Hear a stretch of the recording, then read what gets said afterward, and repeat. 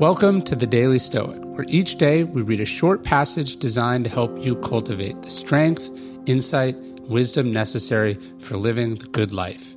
Each one of these passages is based on the 2,000-year-old philosophy that has guided some of history's greatest men and women. For more, you can visit us at dailystoic.com. Don't sell out. In his Discourses, Epictetus asks a probing question. Your respect, trustworthiness, and steadiness, peace of mind, freedom from pain and fear, in a word, your freedom. For what would you sell these things?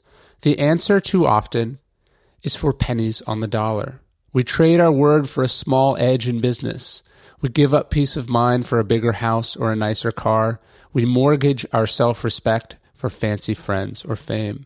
We sell our freedom for a job that makes us miserable or a relationship full of incessant fighting. We have only one life to live, and how many of us sell it quickly and cheaply instead of holding on tightly to this incredible asset we've been given? We value our principles and our happiness like penny stocks, like fetid swampland. In Stoicism, there are 4 virtues that sit atop the ledger of human existence: justice, moderation, wisdom, courage. That is, fairness, discipline, tranquility, bravery. Compared to these things, everything else is cheap, if not worthless.